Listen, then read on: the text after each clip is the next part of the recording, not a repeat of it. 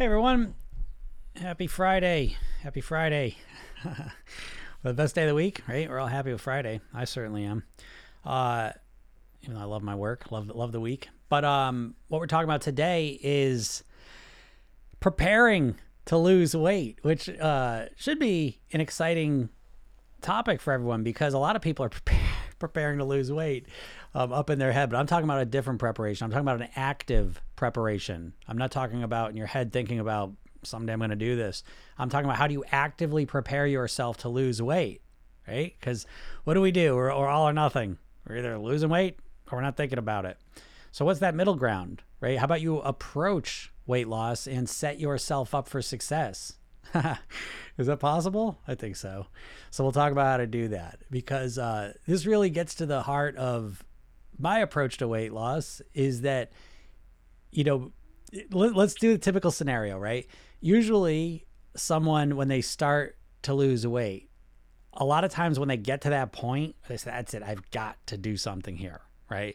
They get to that point and they're depleted mentally, emotionally, physically, energetically, spiritually, financially, emotionally, relationally, everything is just depleted, because usually what is it? People have kind of hit their rock bottom, right? Even with the weight loss. And now I got to do something, And so what do they decide to do? They decide to go all in on some crazy, diet, workout plan, whatever, what have you. And so you're just exhausted, overwhelmed, and in a depleted state. And you say, okay, you know what? I got to change this. So tomorrow I'm going to cut half my calories out. I'm going to start going to the gym every day. And it's like, when you take a step back and look at it, like, oh, good luck. It seems like, you're already depleted and empty. So how are you just going to use more energy? How are you going to output even more energy? Well, what's going to happen? Now, we don't think of it that way, right? We never think of it that way because we just do it. We're kind of caught up in that way of doing things. But wouldn't it make sense to prepare yourself? And I know you're not going to like this because, again, what you would have to do to make this happen is you'd have to have a little bit of patience, right? You'd have to slow your roll, as the kids say.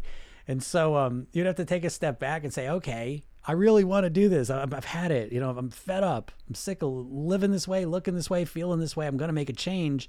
And I'm going to start by relaxing, by taking a couple of days to just chill out, get extra sleep, drink some water, kind of just calm down, nourish my body, eat some extra fruits and vegetables just to kind of power up the machine, right?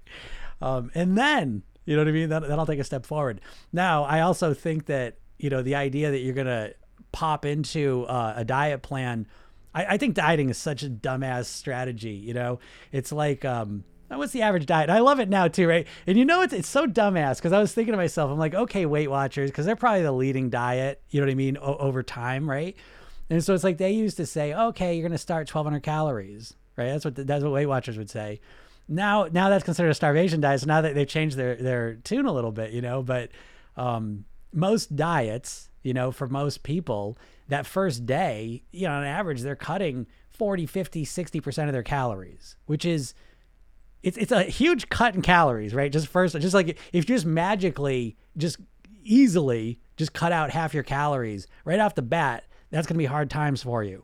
Okay. You're going to be hungry. You're going to be tired. You're going to be angry, cranky, right? All of these things. But it doesn't just happen automatically. You have to make it happen. And then you have to you have to micromanage every little food decision. So not only are you cutting your calories down, but you are excessively all right, I'm going to get back to what I'm talking about, but someone just wrote, my present diet is 250 calories and no carbs. I hope that's 250 calories every 3 hours. So people cutting their calories down 50%. But what happens is you're cognitively, you have to make all these food decisions. See, understand, like most of your eating is on autopilot, right? So you don't have to think about it. Right? This is what causes the problem in the first place. But most of your eating, you just do on autopilot. And so when you go and diet, it's like all of a sudden you have to micromanage. You have to think about every little diet thing. And, it's really important that you recognize how much energy it takes to all of a sudden manage all your eating that well. So this person writes in, I'm eating 250 calories and no carbs, 53 days, and I lost 31 pounds, right? Everyone, please look at that and say, so what? No offense to you. I'm not going to say good job, but I mean, because I don't agree with any of that, you know, because what's the point of eating 250 calories? But I appreciate this because that's a new extreme, you know, in the sense that the water fasting people come, what do you think of water fasting? Well, I think it's horseshit. I think it's a goofy, you know, I don't understand the point of it, but okay. But everyone knows, I think everyone knows I'm fasting. There we go. I'm fasting. Yeah. 250 calories. Sure. Right. You breathe that many calories if you walk by a bakery. Okay, let me take it down a little bit. I don't want to seem aggressive or confrontational here. Let me say what's going to happen. I don't know what your goal weight is, but I want to say this for everyone else's benefit, because this is an extreme example, but it proves the point everyone's dealing with when it comes to weight loss.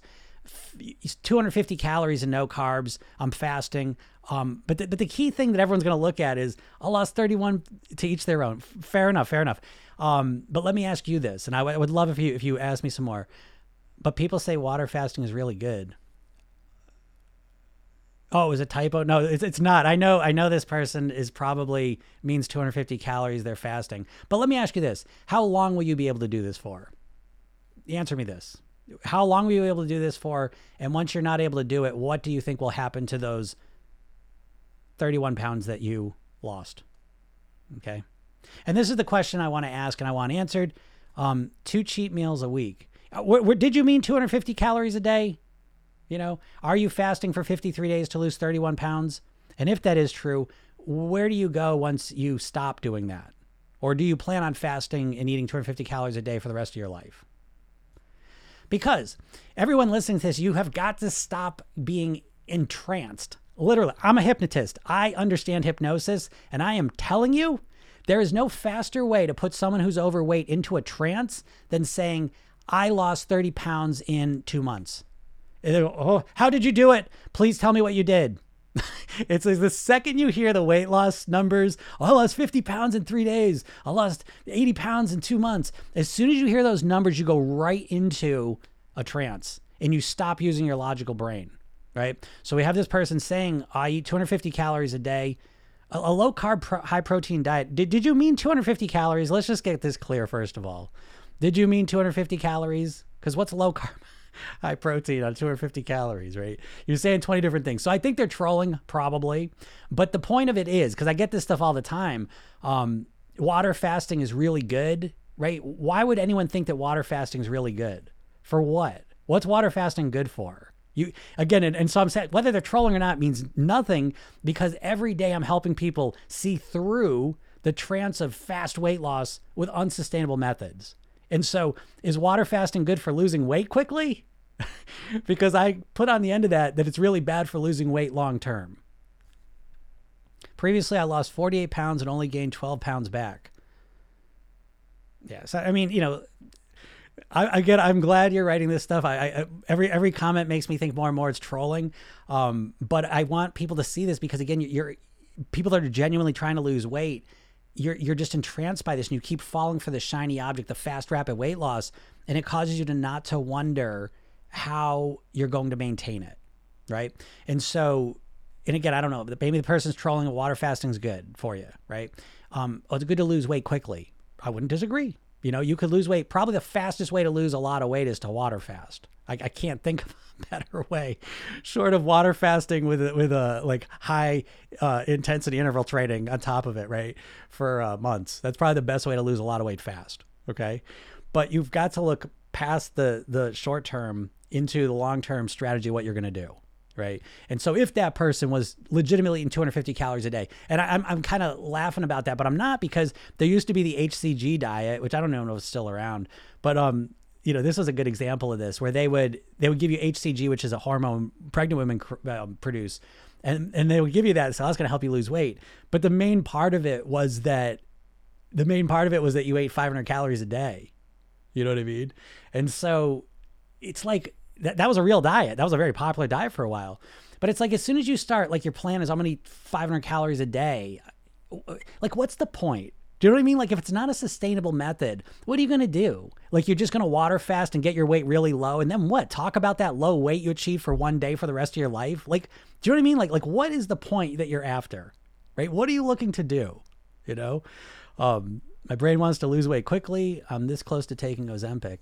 I get that. I understand that. It's so hard. And this is what I'm trying to tell you. And I don't know if you believe this or not, but we've all been exposed to millions of weight loss advertisements in our lives. And what ends up happening is that you think about weight loss in an unusually artificially short time frame, right? Because I always say, like, if you're going to become a bodybuilder, you would never think like, okay, I'm going to do this for a month or 2 months and I'll see where I'm at, right? Because that just naturally has a longer time frame in your mind. But weight loss is really not much different. But when it comes to weight loss, you're looking at like, how much I lose today? How much I lose this week, this month, right? And so it's really important that you start looking at the longer term of it, because that short-term fixation is keeping you stuck on this loop of all or nothing. Right? You do this extreme thing and then you can't do it. And then you go back to nothing. And then you get really pissed off or upset or sad about your weight. And then you do all extreme things for a little while and then you do nothing. And it's like, how many times have you done that? You know? So it's like, it almost has to become like part of the you know, like you try and get yourself to eat well when you're dieting. It's part of that level of focus needs to be aimed at you feeling more patient with this process, because it's the weight loss because the thing is, you don't even want to lose weight. You want to live at your goal weight. You know, so I don't know. Let me see what this person's saying. Cause I feel like they're trolling, but I'm going to do it. I feel like I don't know. Like my brain wants to lose quickly. I maintain my weight by restricting 5 days a week and binging 2 days a week. It's an unhealthy cycle. Yeah, sure. That sounds like I don't, again, each one to do it. I don't know if we're getting a lot of eating disorder people on here today or what. So in the past 3 years, originally left 48 pounds. Only gained 12 back from fasting. Fasting becomes a lifestyle practice. How is it that you don't change your diet in between fasting? The only part that you're missing is the part that I don't gain it back. So this is an all or nothing. Yeah. I mean, it sounds miserable to me, but again, like you said, to each his own, you know? And so, you know, it's, all I can say, okay, so I will say this. I feel like there's a number of maybe eating disorder people on here. And I always I don't deal with eating disorders. I deal with helping people lose weight that are struggling to eat less. And so where we all meet in the middle is, what's the goal here? What are we looking to do? Because if we just chase a number, then it's almost a guaranteed path to feeling not good, feeling unfulfilled, unhappy. Because the number in and of itself is not what makes you happy. Your weight is a means to an end. And so if you're water fasting, if you're eating 300 calories a day, then, you know, yeah, you'll lose some weight, but it's a miserable quality of life, you know? And if you keep chasing a number on a scale, and again, if you're overweight and you're just chasing a number on a scale, you think, oh, that weight's going to make everything better. It's not.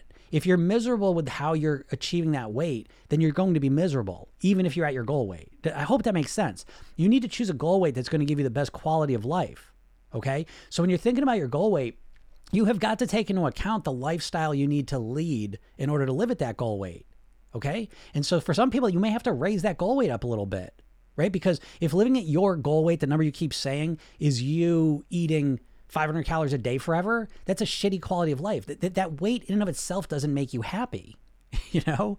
And so it's important for you to recognize that now, you know? All right. Yeah. So this person, okay. So they're doing 500 push-ups in an hour. This is awesome, man. You're killing it. You know, you are an extreme person for sure.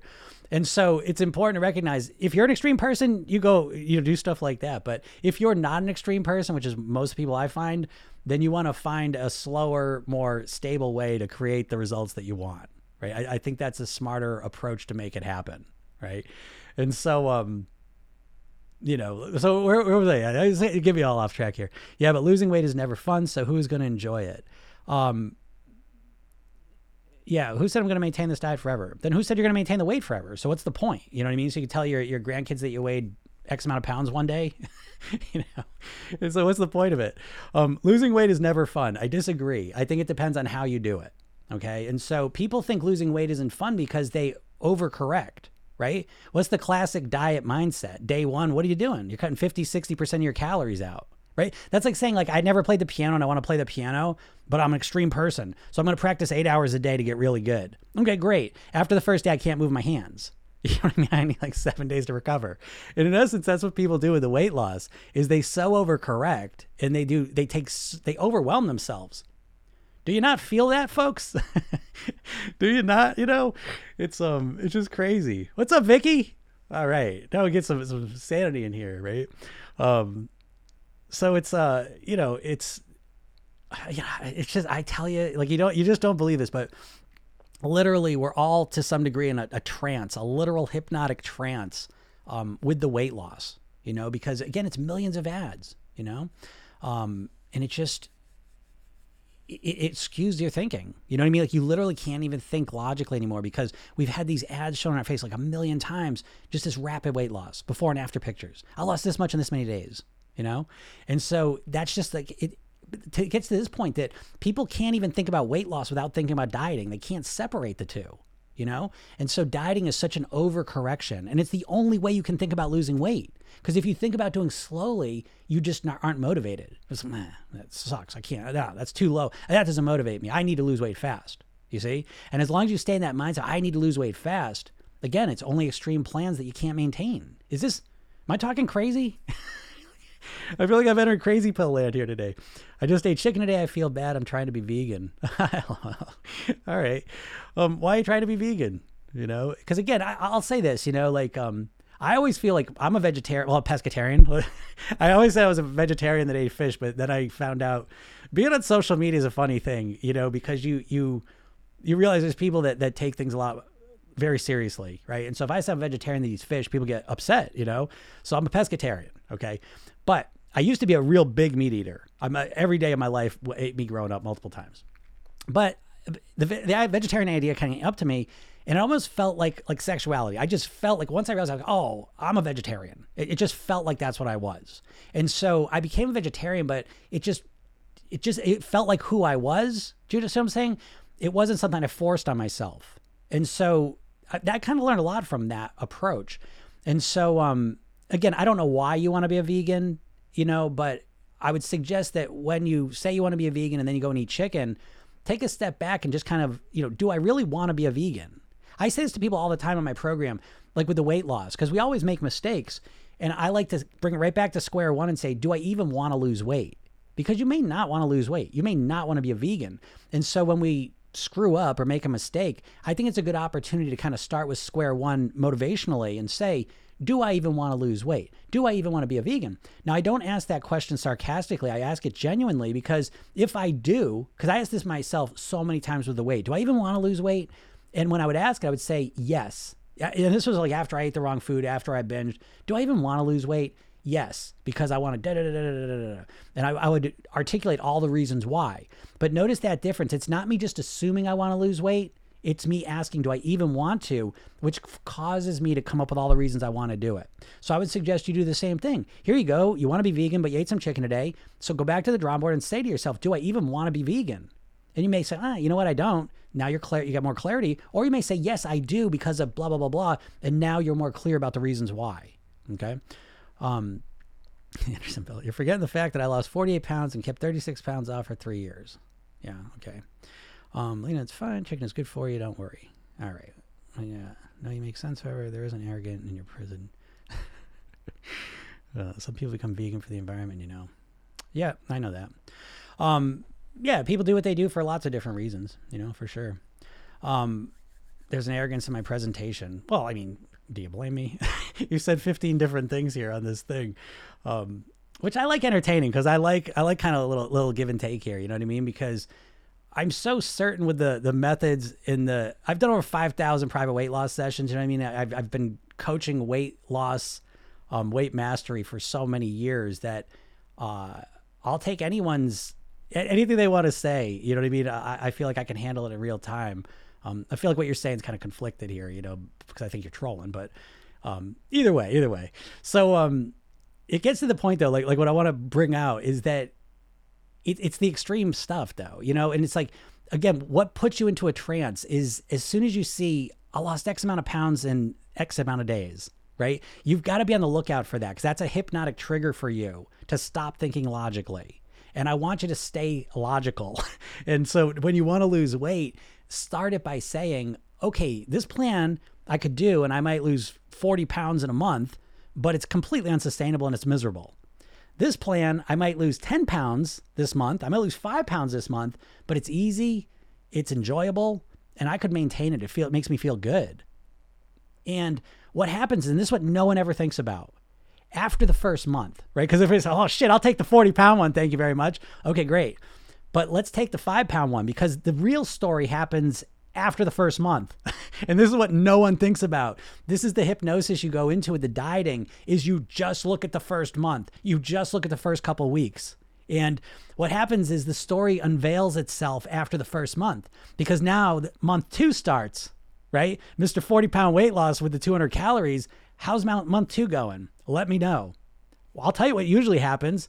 Binging, overeating, putting the weight on quick, feel like shit. Can't stop thinking about food, hungry all the time. Okay. So we end month 2 and now this person's put 30 pounds of it back on. Okay. They still got 10 pounds. Now month 2 and the other one, they've lost another 5 pounds, but it's easy. It's enjoyable. It's comfortable. Great. Let's go to month 3. Do you ever go to month 3 in your head? Does anyone ever go to month 3? I don't think so. And so now we go to month 3 and now this other person's still obsessed with food, absolutely starving all the time, putting the weight back on. Now month 3 comes and they put 20 more pounds on. Now they're 10 pounds heavier than where they started, feeling like total shit. Okay. And now the other person, they lost another 5 pounds. Now they're 15 pounds down and it's easy and enjoyable and they feel good. And now it's starting to become automatic anyways. Right now, month 4. Who thinks about month 4? And so, right, it just goes on and on. So there's a saying, right, that people overestimate how much weight they can lose in a month and underestimate how much weight they can lose in a year. So I would suggest that you start orienting your mindset to a year-long time frame and start here. I'm going to just blow your mind with this strategy. How about if you want to lose weight, you start, because they've got the diet, right? So you're going to start tomorrow, 60% cut in calories. Okay, there's that strategy. And there's another strategy that you can't even imagine what I'm going to say. It's so absolutely progressive and mind-blowing that you couldn't even imagine what I'm going to say to lose weight. What is it? You take a look at how you normally live and eat, right? And you say, okay, let me look at how I eat. Take a step back and look at it. And you say, let me figure out my worst habit, my worst eating habit. Maybe it's eating at night. Maybe it's eating as soon as I get home from work. Maybe it's eating too much at dinner, whatever. You pick your worst eating habit that happens multiple times a week. And you say, you know what? I'm going to focus on that one thing. I'm going to focus on that one thing and I'm going to get some mastery over it. I'm going to come up with some strategies to help me solve that habit. And I'm going to work on that and focus on that. And you spend a month or a couple weeks on it and you get some real strategies that work for you. You make some real forward progress with it. And then you move on to the next one. Can you imagine? Now, I know that you probably don't want to do that because you're like, oh my God, I need fast results, But what else in your life, like if all you cared about was just getting fast results that you would succeed with, right? I can't think of anything. And I know listen, I'm not saying you just want slow results. I'm not sitting here saying don't aim for quicker results, but I'm saying don't just aim for fast results. Is that not what keeps you trapped? You know what I mean? The way you're thinking about it. Is as if this platform on my end offers my perspective clarity. Yeah, I don't know what that means. So anyways, it's really a mindset game more than anything else. That's what I'm ultimately kind of telling you here, that I just made this video, that if you, because do you believe at this point that you can lose weight? I do these all the time. And it's like, if you've been trying to lose weight for decades, and it hasn't worked, it's natural to create the belief that I can't lose weight.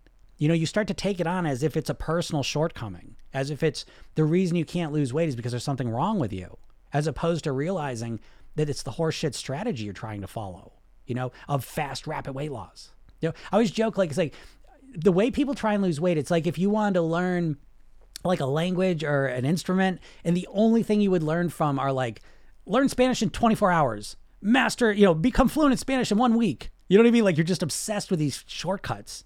And that's how it is with weight loss. But you don't even realize it because it's so normalized. That's just how everyone's trying to lose weight, And then it's like, and this is why you're in a trance, because it's right in front of you. Who do you know that's lost weight long-term on a diet? Do you know anyone? When you have a friend that says, you know what, I'm going to go on this new diet, right? And it's like they say, oh, I'm going to do this new thing. I'm going to lose weight. Do you ever believe them? Is there a cell of your being that's like, yeah, you're going to do it? You know what I mean? And again, I don't say this to be an asshole. I say it just to be like, do you not think this? Like, it's right in front of us and we're just missing it. You know what I mean? Because we're missing the bigger point. Yeah, my mom did lose weight long term. How'd she lose it? What'd she do? I'd love to hear her strategy. You know, I'm obsessed with long-term weight loss and how people do it. I've been obsessed with that for 30 years, you know, always after it. I have rarely, I'm not saying I've never seen someone on a diet lose weight, because there's always outliers, but I have rarely seen someone using a diet to lose weight long-term. What I have seen consistently from people that have lost weight long-term is it's become this inside-out transformation, that the biggest shifts they've made is they've changed the way they think about themselves, about food, about exercising, their health, and their lifestyle. And they've created a whole different way of being. And it's much bigger than a diet. You see, the diet's this idea that you just need a plan and you're just going to follow it. But you got to recognize that the main problem you have is not that you don't know what to eat and what not to eat. The main problem is that you can't get yourself to do it consistently. You see? Oh, gastric bypass surgery. Well, there you go. You know what I mean? Like, and again, I mean, that's an extreme thing, and I'm not judging it. You know what I mean? Like, there's a time and a place for that, you know, fair enough. But what I'm talking about here is, you know, how to lose long term. You know, and it's like, you know what I'm talking about. It says, oh, well, my mom lost a long term. Yeah, well, she had surgery. She had major surgery to do it, which is, again, it's fine. But don't act like, oh, yeah, it's just normal. My mom did it. You know, she had to do something pretty extreme. Right. And then ultimately, by the way, and so I don't know how long she had the surgery ago, but just having that surgery doesn't guarantee you're not going to gain weight. Okay. Because even if you get the bypass or the lap band, you're going to have to deal with how you're going to eat eventually. And there's plenty of people that get the surgery that never deal with it because, yes, you have to eat less food, but a lot of people just eat less food all the time and they put the weight right back on. So at some point, you have got to deal with the emotional, mental pieces of it. And so I'm glad that your mom dealt with that. Okay. But there is more to it than just the physical shrinking of a stomach.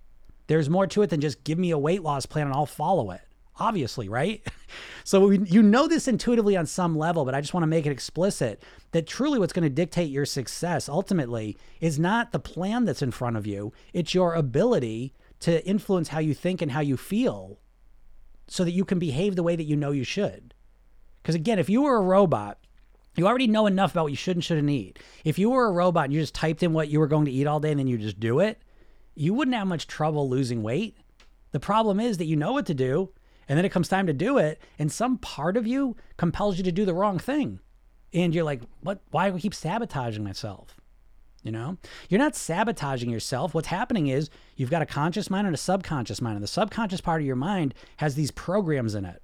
So you've got all kinds of programs. You've got a writing program. You were born, you didn't know how to write with your hand. You learned how to do it, and now you can just do it without even thinking about it, right? You can read, you can use a computer mouse, you can drive, you can ride a bike, you can brush your teeth. All these behaviors you've learned, and now you're just doing them automatically.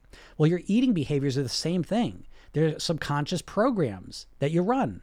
And so maybe you got a nighttime snacking habit and you say, okay, you know what? I'm going to start my diet today. I'm going to lose weight. And then great. But then all of a sudden 8 o'clock comes and some part of you is like, hey, it's time to snack and eat some ice cream. Because that's what I've done the last 2 years, you know, at 8 o'clock at night, you know? And so you try and use your conscious mind willpower to fight against that subconscious programming. Very ineffective because your subconscious mind is infinitely more powerful than your conscious mind. You have to understand that. If it wasn't, life would be easy. We would just do what we know we should, right? Your conscious mind is logical and rational. It knows what you should do, you know, but the problem is there's some part of you that keeps wanting to do the stuff you've always been doing that's not where you want to go. And you have no words to describe this. You have no concepts to understand this, okay? So the conscious, subconscious, you know, understanding is very helpful to at least be able to articulate what's the problem here? What is going on? Because if you're I just sabotaging myself, there's no granular understanding of what's going on, and so you can't fix anything. And so the only tool you have is willpower, right? You have willpower. You try and force yourself to do the right thing. But what happens? It's tiring. It's tiring because your brain is not designed to do that. You're designed to be on autopilot most of the time. You know, you're designed to do what you did, and it's fine most of the time until there's an issue. And so say, well, I don't like my weight. Okay, well, you've got all this subconscious programming that keeps you at that weight. And so your strategy is to try and fight against that programming. But what I'd suggest you do, and what I work with people to do, is to use your conscious mind to reprogram your subconscious mind. Change the subconscious program so that they run automatically in a way that they keep you at your goal weight. Because you don't want to be fixated and obsessed with food and weight forever, do you? You know, and that's that strategy. I think he's trolling, but if someone's like, well, my strategy is to eat 500 calories a day. Okay, that's going to be really hard because you're fighting every cell of your being. You know, you're starving, you're hungry. And so you have to try and fight that all the time. It's a never ending battle. That's what your dieting feels like. It feels like a never ending battle. That's why you end up stop doing it, right? It's like you're doing it until all of a sudden you're just not doing it anymore. You can't keep it up. What it feels like, I say metaphorically, just so you can get a real grasp of what I'm saying is, it's like, have you ever gone on a vacation to a foreign land, right, that you've never been to before? And it's like, it's cool, it's fun, but it's like you don't know anything. Like you don't know where to get a coffee, you don't know where to get the paper, you don't know where anything is. And so you have to think about absolutely everything, you know? And so it's tiring. It's tiring to have to think about every little thing, you know, even if it's fun. And so when you're at home, you're just in a routine, right? You got your rituals, you're kind of just doing things on autopilot. And that's the way you're meant to operate. It's not a bad thing. And so again, when it comes to dieting, it's like living in that foreign land where you're all of a sudden you have to make every little decision about everything you're going to eat. That's so much cognitive energy it takes to do that, you know? And so that's why it feels like it's always this pressure, and you're fighting against your subconscious mind on top of it. So it's a very ineffective strategy because of those reasons, you know, and yet it's what everyone does, you know, but it's ineffective. You know, it doesn't work well, as evidenced probably by the results you get. You know what I mean? Like, again, I don't say that as a jerk, you know what I mean? But good Lord, you know, it's just right in front of you. No one's ever talking about this side of it. It makes me nuts. Everyone talking about weight loss is like, oh, just do this, do this, do this, right? Every diet's like, oh, here's the plan, just do it. You know, the workout, oh, just do this. Yeah, great. The problem isn't I don't know what to do. The problem is I can't get myself to do it. It's great until I'm tired or bored or pissed off or whatever. And then all of a sudden everything's out the window. Isn't that the bigger problem for you? You know, so it's like you never learn how to influence your thinking, your feelings, your behaviors on a deeper level, you know? And so you just have this surface level trying to force yourself to do something. It's not working well. Okay. But again, the reason I say this to you is that I don't want you to take it as a personal shortcoming. I don't want you to take it as a character flaw. It's not. It's a bad strategy. Dieting's a very bad strategy. And so if you change up the strategy, you'll be shocked at how much more effective and successful you can be. Because that's what I do. You know what I mean? Like I see it over and over and over and over again. People come into my program or work with me at the lowest point. I mean, no one starts off with the hypnotist. You know what I mean? You end up with the hypnotist after you've tried everything else and nothing's worked. When you're desperate, you know what I mean? Those are the people coming through my door. And so they feel like nothing's going to work. And so it's all about, you know, making them feel better by doing something different. You know what I mean? And as I do it over and over and over and over again, you know? So it's not rocket science. It's one of these things that we just don't think of on our own for some reason. I don't know why. But anyways, if you got any questions, feel free to ask them. You know, if you're struggling with anything, we're going into the weekend, which I hope is a fun time for you. You know, I hope you enjoy the weekend. Some people are nervous about the weekend. They think, oh, I'm going to eat too much. I'm going to ruin my whole week. And if you feel that way, again, you know, I always suggest is, and I tell you, like, it never ceases to amaze me that really, I guess what I describe is this process, kind of taking a step back from yourself, you know, kind of looking at yourself from a different angle so that you can have more perspective on what you're doing. Because we tend to like kind of experience life first person. We're just kind of going through it. And we kind of lack perspective, you know, on what we're doing. So the ability to kind of take a step back and look at the bigger picture can be so enlightening, you know, especially when it comes to your weight loss, because you know, you'll realize you keep doing the same thing. You know, I don't know if Vicky's still on here. She's in the program, and she was talking yesterday how she, you know, once she got some perspective yesterday, she goes, you know what? I felt like a mouse on the wheel, or a hamster on the hamster wheel, you know? And it's like you can get so fixated on that you know, and from that perspective of being the hamster, you're God, you just got to do this, you know, and then you take a step to the side of it and you look at it, you're like, oh my God, I'm not getting anywhere. You see me, like, perspective is so crucial in this area, It's really crucial in every area probably, but it's especially here. So when you get some perspective on yourself, you can realize the way you're trying to lose weight is just like that hamster on the wheel. Like you're just obsessively, blah, blah, blah, blah, blah, but it's not getting you anywhere. So we take a step to the side and say, oh, Jesus, no wonder, And so you start to activate more of your brain. Tips to cut sugar. I'm seriously addicted. Yeah, sugar's tough, right? Tips to cut sugar. Now I want to get to Blind Prophet. That's interesting. So tips to cut sugar. I'm seriously addicted.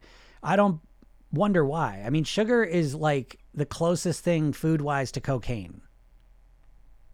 Literally, sugar lights up the same pleasure centers in your brain that cocaine does. And it's processed in a very similar way to cocaine, right? Cocaine itself, isn't people have been chewing on coca leaves for centuries, for probably longer than that. And, they don't get wildly addictive and out of control with it, right? The problem with cocaine is that it's been processed down to a powdered substance, right? So it's way more concentrated and it's rapidly absorbed, right? So we have coca leaves, which don't seem to be that big of a problem. They get a stimulant effect, but not to the level of powdered cocaine. And then we take that one step further. And the biggest problem people have with cocaine is when they start smoking it, right? Why? Because it absorbs into their body in a dramatic way and goes into the blood.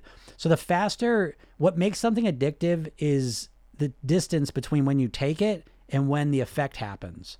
So the closer that is, the more addictive something is. This is why if you ever watch The Insider with the cigarettes, they had scientists in there working to see how can we get the tobacco to be absorbed faster. So they would put ammonia in the cigarettes because it helped absorb into the blood quicker, making it more addictive. You see? So we bring it back to sugar. It's important the same thing because people think of sugar like you tap on the sugar cane and powdered sugar comes out. No, you tap on the sugar cane and a thick brown granular sugar I don't know what the word is comes out, and then it's processed way down into a powder. Okay. And so it's the same type of thing, right? This sugar that we're consuming is hyper processed. You couldn't make that sugar on your own.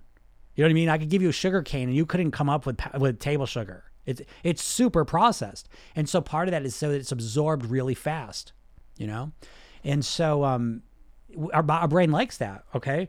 Because there's two reasons why it's so addictive. One is that it literally it lights up the same pleasure centers.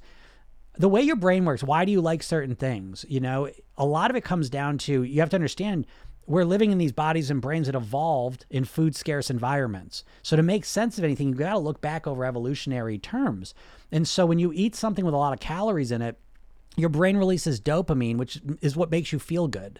And so that you do more of it. So in a food scarce environment, if you've just, killed a buffalo and ate it and ate a bunch of, things that you gathered and you're full, and then all of a sudden you stumble across a beehive, you want to be able to eat that honey, right? Even though you're full. So there's a thing called spontaneous voracity. And it's something that humans in food scarce environments adapted for, because the more they could eat when the food was there, the more likely they were to survive.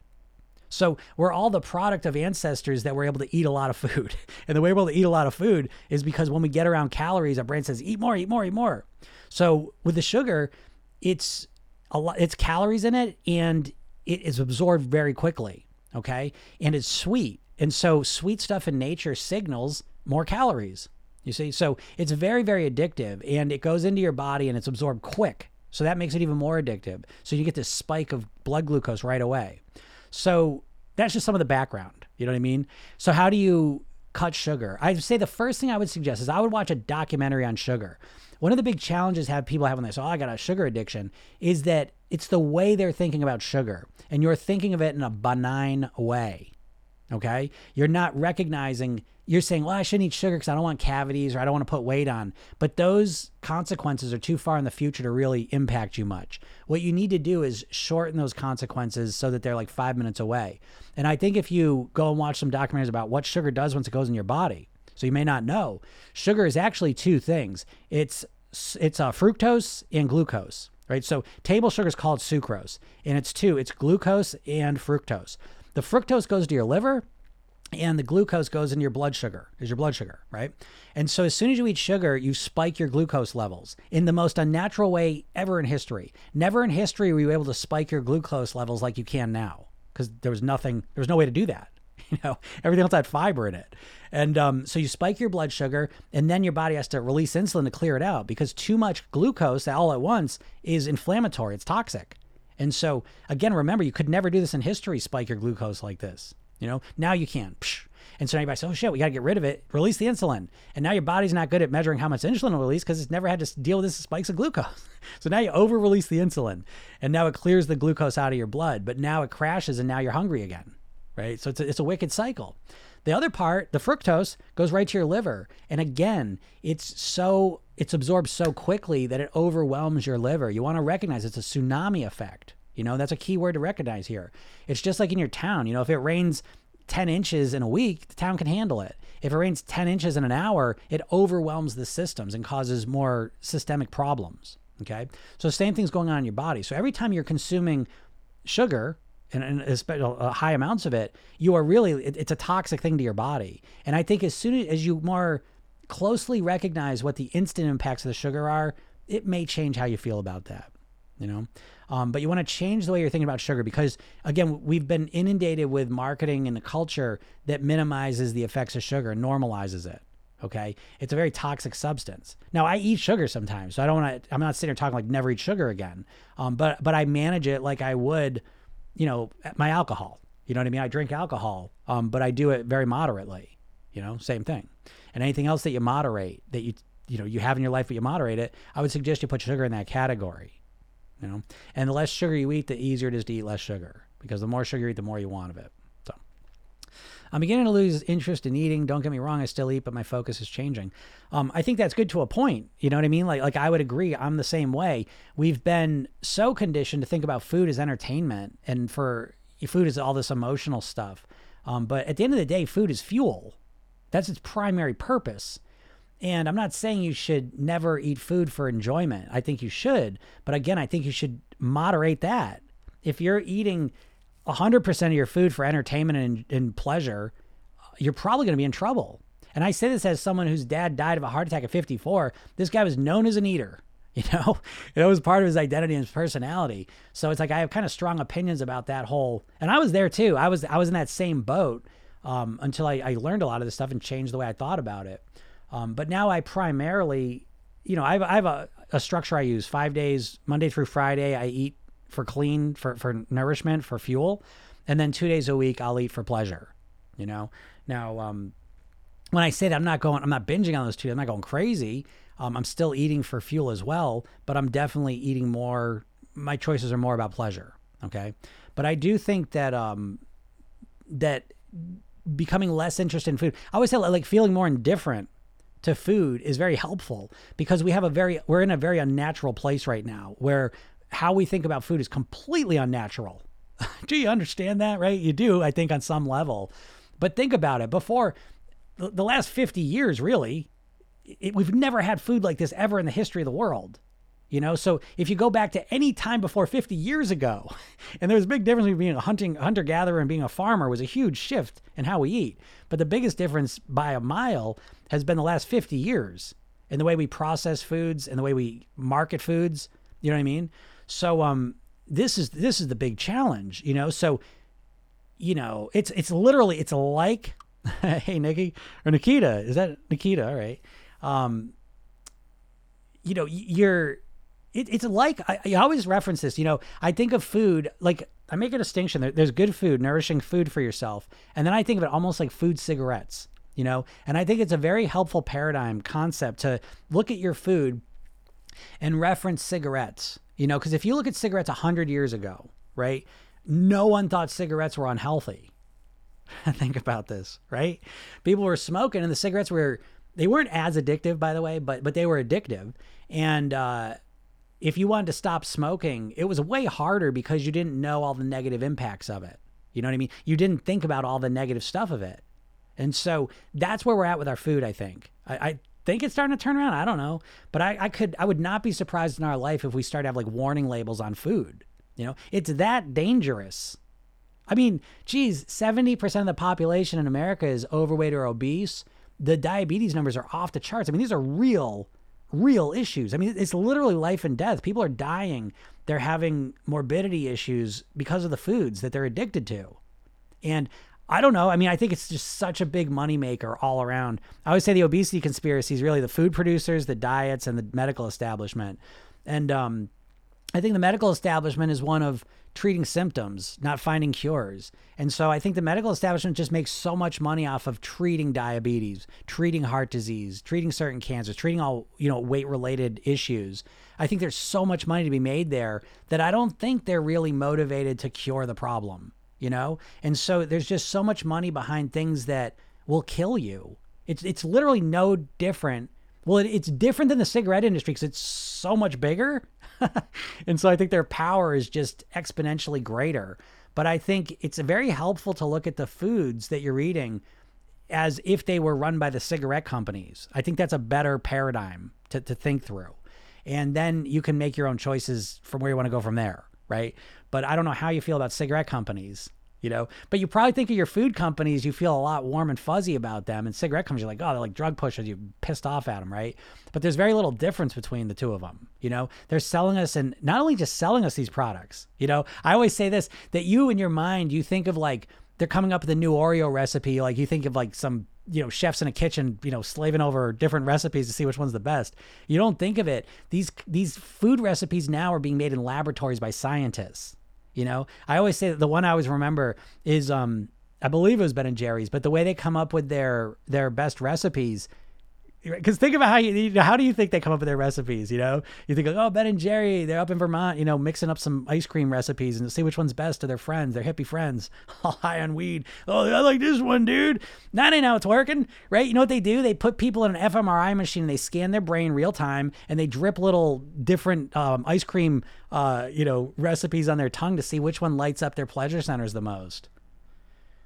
I mean, that's should that be legal? I don't know, but what I'm trying to say is that they are scientifically making these foods so addictive. They have a thing that they look for the bliss point of a food. So they try and identify the bliss point of a food so that it's overwhelming. You can't say no to it, And just let me take it one more point further. Frito-Lay has a whole campus, but on that campus, they have a $40,000 chewing machine. It's a machine that chews chips because they're looking for the perfect pounds per square inch that's the most addictive and satisfying crunch for you to make on a potato chip. That's a potato chip. That's just the crunch of a potato chip. Do you know what I mean? Like what we're up against, you have no clue. Do you know what I mean? It's the most like, I don't know. It's more addictive. I'm not gonna say it's more addictive. It's different. So I don't want to come back like, oh, it's not like heroin. It's not like that, but it's the most like engineered addictive thing, the biggest, most engineered addictive thing in our society. And we're just blind to it because we're normalized to it, So I say this to you because I think just like the cigarettes, if we didn't know, because you look at you see it. It's factually based. Never mind, we knew cigarettes cause cancer, right? So in the 80s, we knew cigarettes caused cancer at that point. Okay. But even knowing that wasn't enough. It really wasn't until they put all these PSAs and all these advertising campaigns out there, viscerally associating all this negative stuff to cigarettes, that the numbers started to tank, And so that's what, it ain't happening with food anytime soon. So if you're struggling with food, you better learn how to do that to yourself. And I would say that's what I did. So that's what I always teach people is basically self-hypnosis. I teach people program yourself in technique. It's a self-hypnotic program technique you use on yourself. And it's because what's a commercial? Every commercial is a hypnosis session. They're looking to create an emotion and attach it to their food. It's very Pavlovian. Look at Mountain Dew's the probably most egregious one. No, Coca-Cola is, I think. Coca-Cola can't get any worse with it. What do on the side of their cans? They put your name on it. Right? So you have all these human emotions for these cans, right? You look at a can and it's like your crush's name, or is it someone who you love and care about and you see their name on the soda can, right? You no longer see it as, colored sugar water. You see it as you have all these emotions attached to it. And then that impacts how much you consume it and how you think of it. You're not logically thinking anymore. This is colored carbonated sugar water. You're thinking, oh, this is America. That's Santa Claus. That's that time I hung out with my dad and he said he loved me. You know what I mean? Like it's all this bullshit, and it overwhelms us and it causes us to drink more of it. It's literally hypnosis. Because what's hypnosis? It's just the bypassing of the critical faculty. It's just impacting your subconscious mind. And Yeah, right. Exactly. Yeah. Coca-Cola triggers nostalgia. Did you know that's where the modern day Santa Claus comes from? Right? They were the first ones that came up with that typical thing we all think of as Santa. That was a Coca-Cola ad. Do you know what I mean? So it's like literally associating Coca-Cola with Christmas. Could there be any, you know what I mean? It's insidious. And so it's insidious and it's overwhelming, you know? And so every food ad you see is a hypnosis session aimed at you. And people say, oh, I don't pay attention to the ads. Yeah, you don't have to pay attention to them. They're impacting your subconscious mind. So you don't have to say, oh, this ad's stupid. It's not going to affect me. Yeah, it is affecting you. When you see the same ad 100 times an hour for 5 months, I promise you it's affecting you, right? They don't all affect us, you know what I mean? But the ones that do affect you a lot. And so there's no stopping that necessarily. You can cut it out a bit. But I think the real secret is to understand what they're trying to do, which is they're literally just using hypnosis. And I want you to use this. I want to give you a pair of glasses to be able to see this stuff in the world. Because once you see it, then you can start to recognize and you start to defend against it. But the next time you see a food ad, I mean, you could do this with any ad, but especially a food ad, I want you to notice how they're looking to elicit an emotion in you, create some feeling that you feel, and then they attach it to their product. And it's just Pavlov's dogs. That's all they're doing to us. And so that emotion blurs our vision. It blurs our logic. And instead of looking at things in a logical way, we get very emotional. And that is the problem people have with losing weight, is they've got all these emotions attached to the food. I cannot tell you. See, you don't know this. Like, it's like what doing 5,000 private weight loss sessions, doing this for so long. What do people tell me? So I want to stop eating the junk food. They say, oh, I got to stop eating the junk food. I keep eating too much junk food. And we get down to it, and it's almost always the same conversation, that when we really get down to it, they don't want to give up the junk food because they feel like they're losing a friend. They feel like they're losing a best friend. I mean, that is almost every time we get to that point. Now you may say, that's stupid. That doesn't make any sense. It doesn't have to make sense. Your subconscious mind just associates things together. Your conscious mind is logical and rational. Your subconscious mind just associates things together. Like Pavlov's dogs, just links them together. They don't have to make sense. You know, we link them together and it affects us. And that's where you're at. You know, so how do you deal with it? Well, you learn this process of how to influence your subconscious mind. It's not hard. You're doing it all the time. You just don't realize you're doing it. And so once you realize what you've been doing, it's easier and it's better. It feels better. You know, I always kind of compare it to, like, you know, it's like, say you drive to work every day and it's the worst drive. It's like there's a lot of traffic. It's through the worst part of town. It's ugly. It's gross. You don't like it. And then one day I come out and I say, oh my God, you didn't know? There's a road right here. It's half the time. There's never any traffic on it. And it's a beautiful view, right? So if I told you that, how many times do I have to tell you that for you to just start going that way all the time? Well, you do it right away. It's better. You already know how to drive. I'm going to go that way now. Okay. It's the same thing. You're always programming your mind. So once you learn that the way you've been doing it sucks and making me miserable, and once you realize how easy it is to do it in a way that makes you feel good and get you the results you want, you just start doing it, you know? And so it's like, it's such a different approach to change. But you can test it out, you know? So you go to my bio there, I'll give you a free hypnosis. You just test it out. If you've never used hypnosis before, or if you've never used hypnosis, it's worked, test this one out. You know, and then on top of that, once you get through there, as a presentation for you, 3 steps to master your weight, watch it. You know, you can get better results than you've been getting.